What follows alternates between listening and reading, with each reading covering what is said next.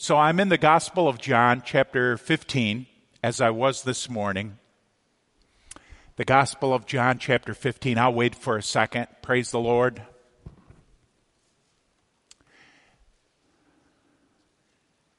Do you all have big plans for later tonight? How many of you think you won't make it till midnight? I don't think I'll make it. Wow. Me either.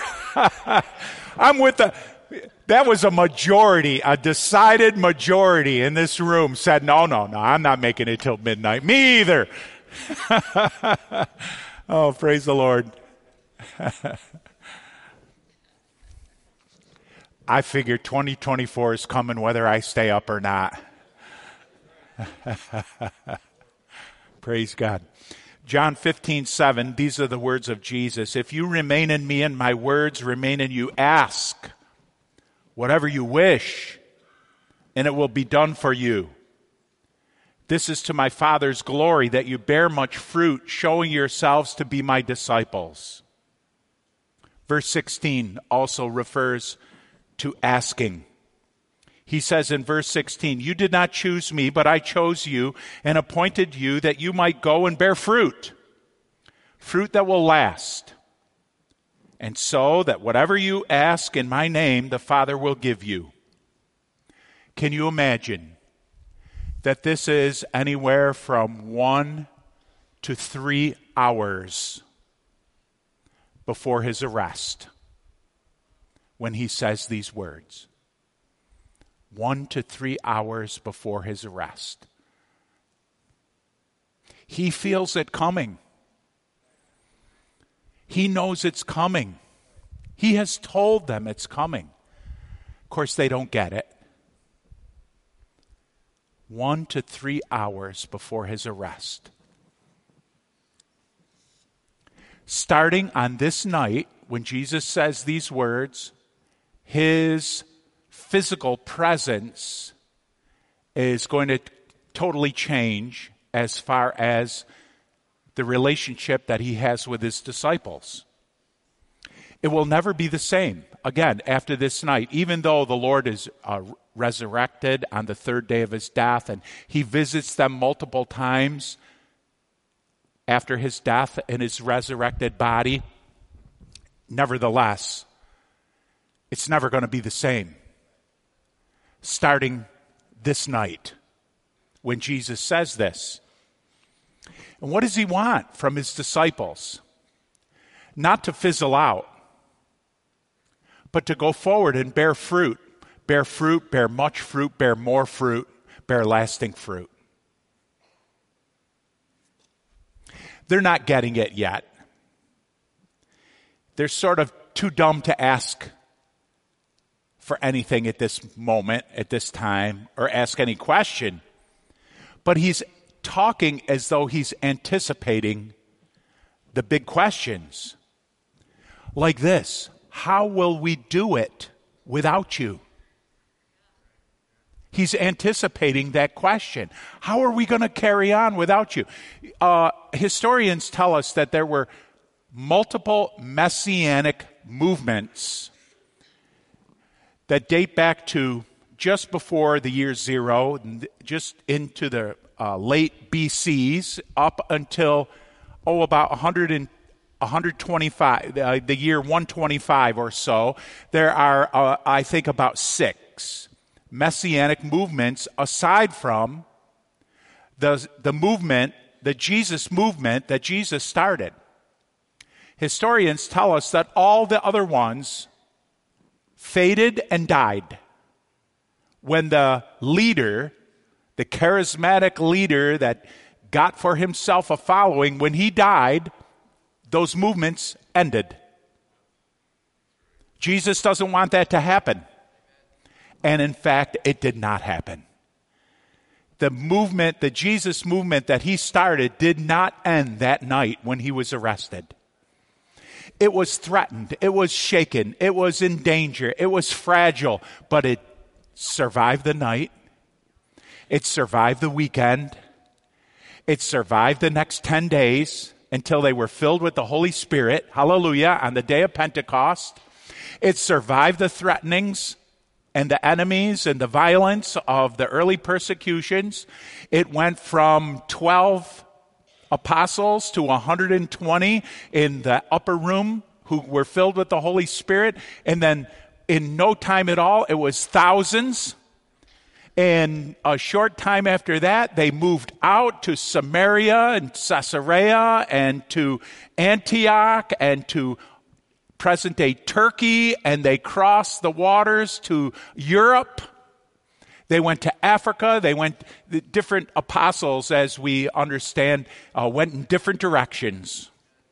The movement did not die. What's the question that Jesus is wondering? How are we going to do it without you, Lord?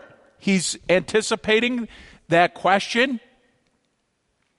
And the answer is, you won't do it without me. You can't do anything without me, in fact. And one part of the answer is that we all need to remain in him and he in us, and that's achieved through the Holy Spirit. That's one part of the answer. How will we carry on without you, Lord? On page 1 of the book of Acts, Jesus ascends into heaven, and on page 2 of the book of Acts, the Holy Spirit comes. Praise God. Well, we need to remain in him and he in us. That's part of the answer. How will we carry on without you? And another part of the answer is ask. Talk to God. Pray. Ask me anything. Ask the Father for anything in my name. Go to the supply window with my name and ask for what you need, and you'll get it. When I was a soccer player at Syracuse University, every day when it was time for practice, I would go to the supply window. They had this big room. I never was in the room, but I went up to the window every day of practice and every day of a game, every day of a road trip. Before a road trip, everybody on the team went to the window. The football players were going to the window, the lacrosse players, the basketball players. Everybody was going to the same window, and you gave them the name of your sport. And that was sort of like what Jesus is telling us to do. Go to the window. Go to the supply window. Now, they weren't going to give you a Ferrari. They weren't going to give you $1,000. They weren't going to give you a new set of formal clothes from your head to your toe. They weren't going to give you anything in the wide world.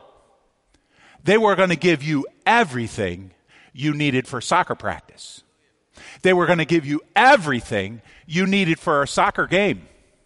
If you needed gloves, you got gloves. If you needed socks, you got socks. Everything from head to toe. You could go to the window naked, if you will, and they would give you everything you needed to play soccer. If you were on the football team, they gave you everything you needed to play football. That's what they had in there, and that was the purpose of the supply room, and that was the purpose of the supply window. Some of you have been through the same thing because at your job, you might have to go and ask to the supply room of some sort and get some certain supplies you need to do your job. Of course, it's very common for the medical field where you have many different supplies that you need to do your procedures and so on, and you have to go to the supply room and you get the supplies you need. So Jesus isn't telling us ask for anything in this wide world or anything in this wide universe. He's telling us ask for anything whatsoever that you need to do your job and be fruitful. Whatever you need to be fruitful in me, ask and I will give it to you. Ask the Father in my name. He'll give it to you. Whatever it is. The supply room is not going to run out. The supply room has everything you need to be fruitful in the Lord Jesus Christ. Hallelujah. Can I hear a hallelujah this morning? You go there on Jesus' account. Especially, as I said this morning, for making disciples of Christ. I'm not going to review what I said this morning, but the John 15 fruit that he's talking about is the fruit of the Savior. And we are to be instruments of salvation to this world. We can't save anybody. Jesus said, without me, you can't do anything. We got it. We got it. We understand. Anybody have a hard time believing that? Without me, you can do nothing. I have no problem believing that. How about you young men that are in the congregation tonight? You know, you feel like, I'm pretty, I got pecs.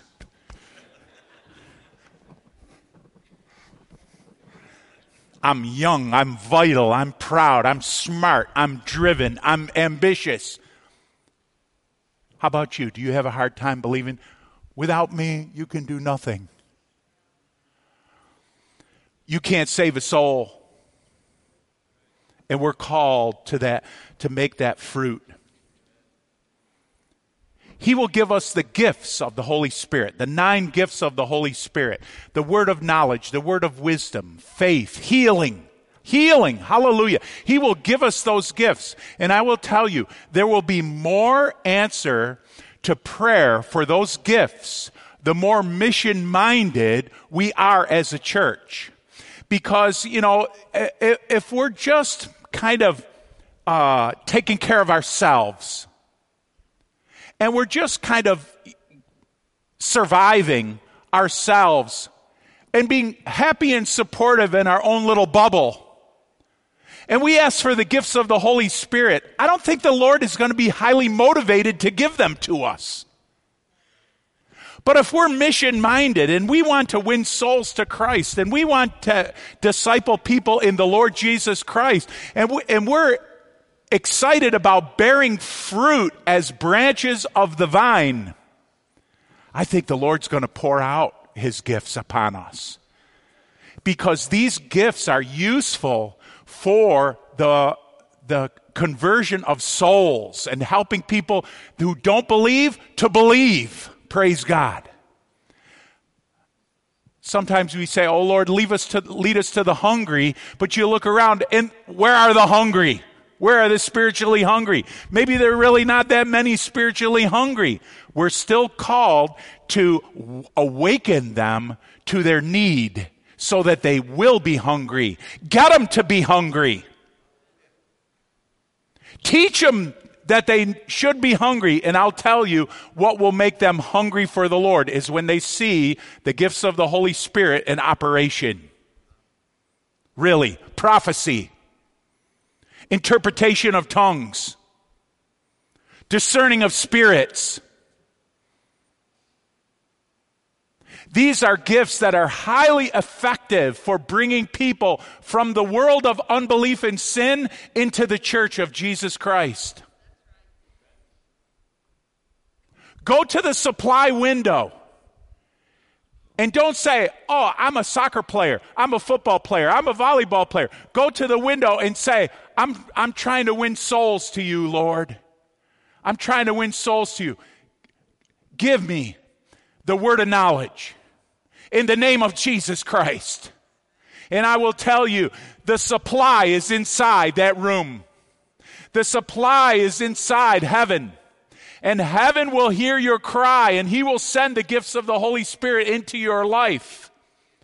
You'll pinch yourself sometimes and wonder, did that really happen? Is this really happening? Is this really from the Lord? I feel like this is from the Lord. Could it be? Yeah, you went to the window, and the Lord slid it right across the countertop and said, here you go. Here's your supply. Here's what you need to do my work and build my kingdom. And he's going to slide it right to you. You pick it up, go with it. Go with the tools that the Lord has for you. What do you need? Opportunities? Pray for opportunities. What do you need? Friends? What I mean by friends is friends that are outside of our circle.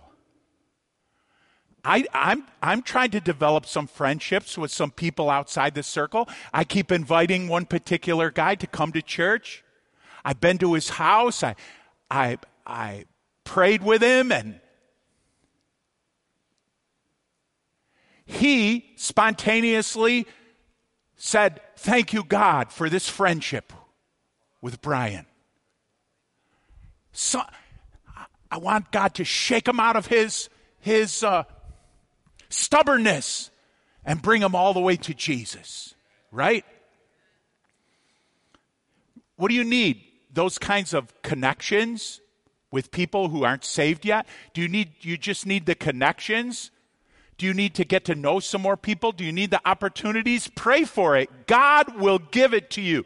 Do you need to find yourself in a place of influence? Wouldn't it be great if somebody comes to you like a man came to me and said, look, you got to talk to me about death. What is death? What does it mean? What's going on with death? My mom died. My dad died. What can you tell me about it? Hallelujah. What an opportunity that I jumped on. Hallelujah. What do you need to find yourself in a place where somebody cares about what you have to say? Can you imagine that somebody might care about what you have to say to them? Pray for it. Pray for it. Oh God, that somebody would care what I have to tell them about Jesus. That's the kind of influence God wants you to have. Boldness, ideas. Maybe start a little Bible study at work during lunchtime. Maybe start a little Bible study in my neighborhood Tuesday morning. I don't know. Ask the Lord. Go to the supply window.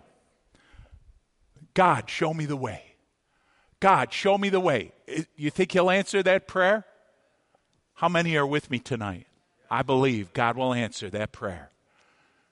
God, open the opportunities. Give me opportunities. Make connections for me. Give me influence. Give me boldness. Lord, put your word on my heart. Lord, those fleeting opportunities that come and go so quickly. Oh, Lord, let me be ready for them and capitalize on them. Invite somebody to church. Invite somebody to home fellowship. Invite somebody to my house for coffee. Invite somebody to coffee at the diner down the street. Let's have a talk. That's what I'm trying to do. God, show me the way. So we have cards. It looks like we have quite a few cards tonight, right?